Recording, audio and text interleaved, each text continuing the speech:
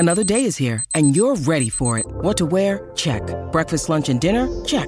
Planning for what's next and how to save for it? That's where Bank of America can help. For your financial to-dos, Bank of America has experts ready to help get you closer to your goals. Get started at one of our local financial centers or 24/7 in our mobile banking app. Find a location near you at bankofamerica.com/talktous. What would you like the power to do?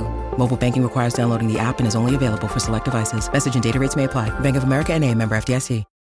When you need mealtime inspiration, it's worth shopping Kroger, where you'll find over 30,000 mouth-watering choices that excite your inner foodie. And no matter what tasty choice you make, you'll enjoy our everyday low prices, plus extra ways to save, like digital coupons worth over $600 each week. You can also save up to $1 off per gallon at the pump with fuel points. More savings and more inspiring flavors make shopping Kroger worth it every time. Kroger, fresh for everyone. Fuel restrictions apply.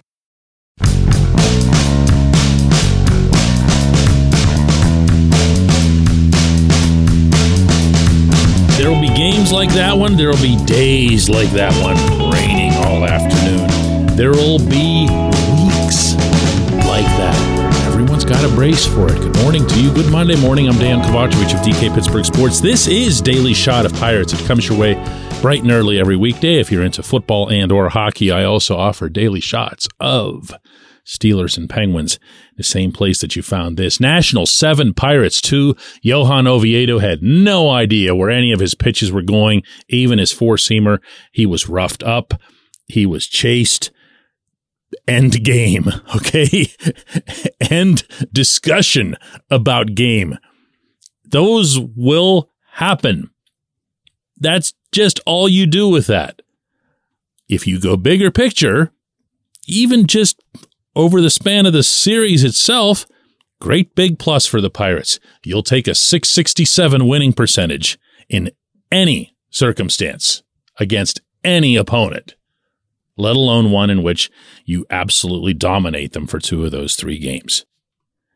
You can go a long, long, long way in baseball at a .667 pace. So let's presume that it's just not that big a deal, right? All right, cool. Maybe what you want to ask yourself after an event like that is, how do they deal with it?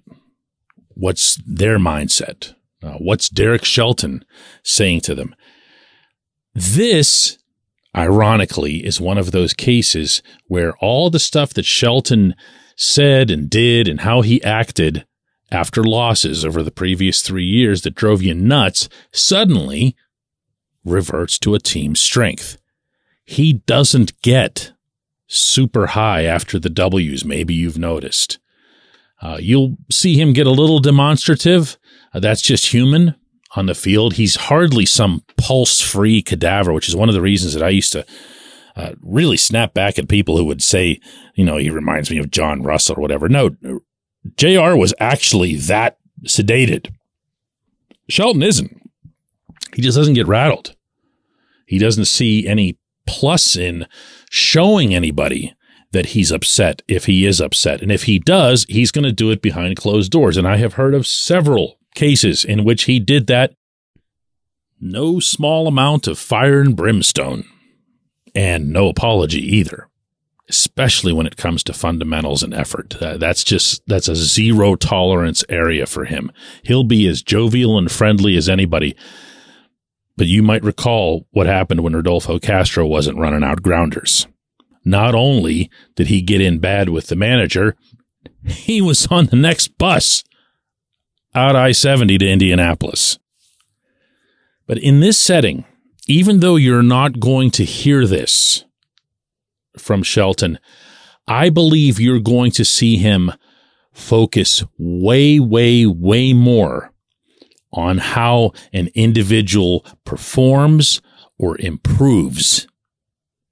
And even within the team concept, continue stressing those types of things versus, wow, we won, yay, we're awesome, or oh no, we lost, it's the end of the world. You're just not going to see that from him.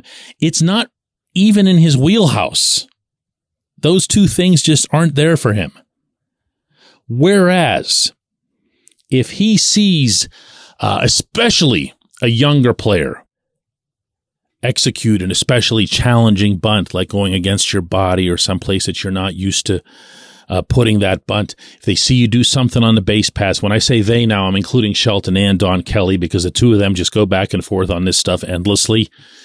If you see somebody that's in the perfect position for a cutoff throw or to back somebody up, even though it's not something that you'll necessarily catch on TV with the limitations of the camera, or even people in a stadium won't be paying attention to something that's way away from the play, one of those two guys is going to get it. And one of those two guys, most commonly Shelton, will find the player right there in the dugout. They're not going to wait for some special sappy moment in the clubhouse. Right there in the dugout and say, "Hey, I saw you there. That was pretty good. You know, nice awareness there. Way to pick up on that." That's more of the style of manager that he is, along with the type of person that he is. And it's going to be, I feel like, a much better fit for this entire roster than someone who is literally living and dying with every day's result.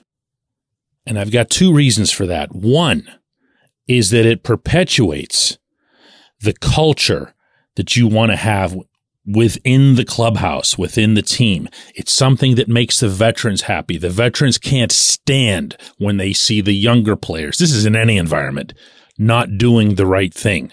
And they don't want to have to police everything. They want and expect the manager to do that. If the manager is focused on the details, if the manager is focused on the individuals, even now, when you're sitting up there in first place, it's going to be a healthier atmosphere. Two, it really will become a better team. It's one thing to say, "Hey, Carlos Santana, what were you thinking there to try to steal?" Although he's now got 3 of them with another one yesterday. You just get it. You know Carlos gets it. You're both aware of the situation. You might ask a question or something, but you're not going to go over there and say, "Hey, Carlos, never again." There just has to be an understanding.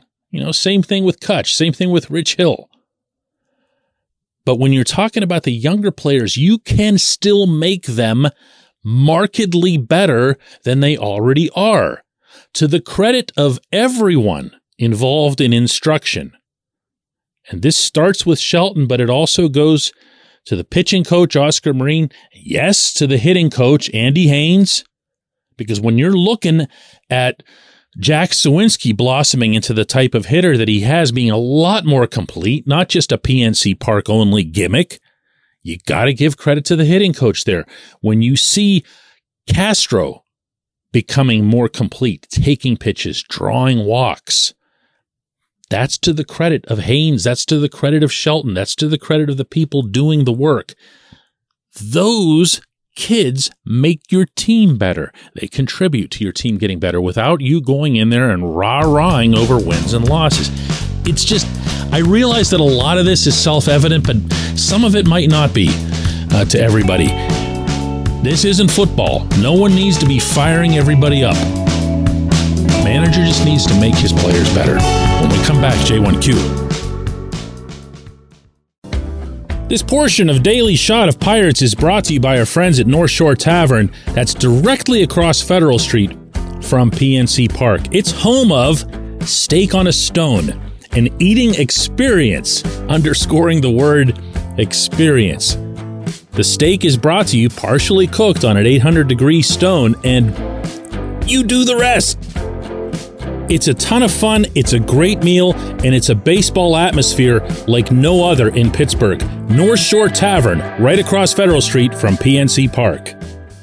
Your front door, your car, your bike, your computer, your gun.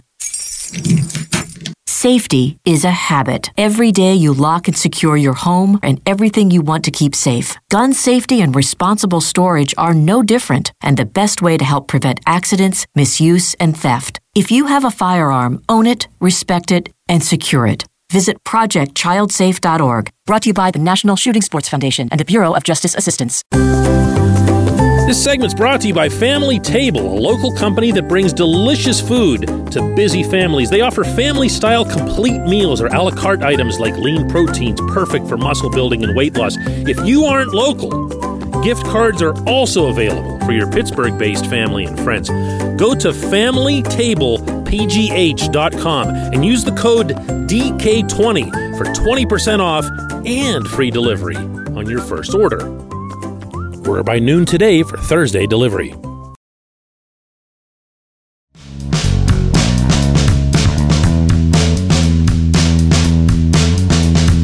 Today's J1Q comes from Ed Fleming, who says, what exactly is Andy Haynes doing differently? I can't believe that the results are so drastically different if nothing has changed in the hitting program.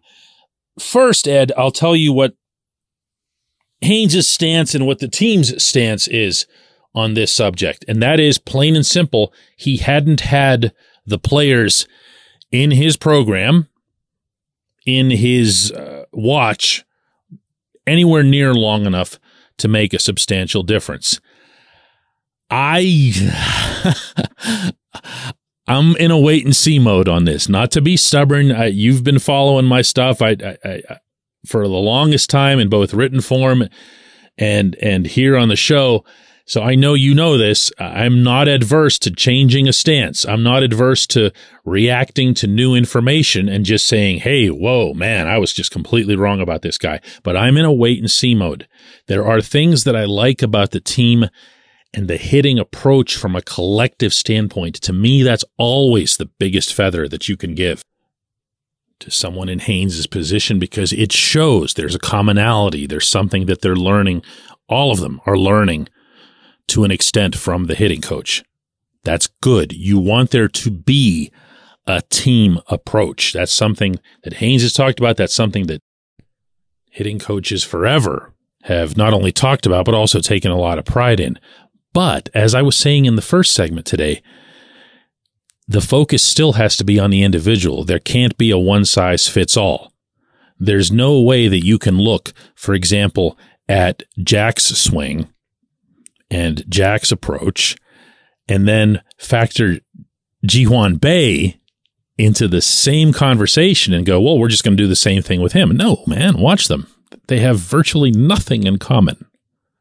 And then on top of that, to say, well, I'm going to be here for Bryan Reynolds, who you would figure is the most finished of all finished products in terms of, you know, who he is and what he is, hitting from both sides and everything. And it was Reynolds who asked for Haynes to come and join him in the offseason and do extra work and to be there for him, to be right there on the cage.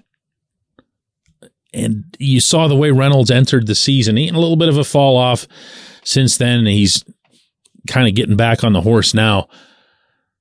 But that was another feather, and there have been a bunch of them.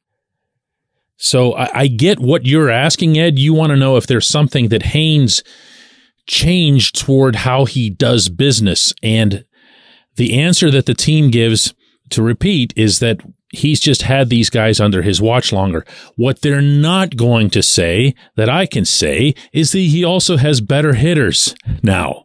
You know, never really overthink this stuff. He doesn't have his, Yoshi Tsutsugo dying every time he steps into the box. He doesn't have his Josh Van Meters and all these other guys. He doesn't have a situation where on any given night you really genuinely thought that Michael Chavis was your best chance to produce some offense. There are people who know how to hit in this lineup. But I'll share this one with you as well before calling it a day here. Haynes has done quite a bit of work with Ke'Bryan Hayes, too. And Hayes is a different case because the Pirates know, and Haynes knows, and Key himself knows that he's doing pretty much everything right at the plate. He is murdering the ball. He has one of the better, more consistent, more importantly, exit velocities in all of baseball. But it tends to go right at people. Now, you can talk and I can talk about launch angle and hoping that he puts it over more people's heads. when he does hit the ball within the infield, he hits it with such force that he's a double play candidate. When he hits it into the outfield and it doesn't go high enough, as we saw over the weekend again in Washington, it'll go as a screaming liner right to an outfielder.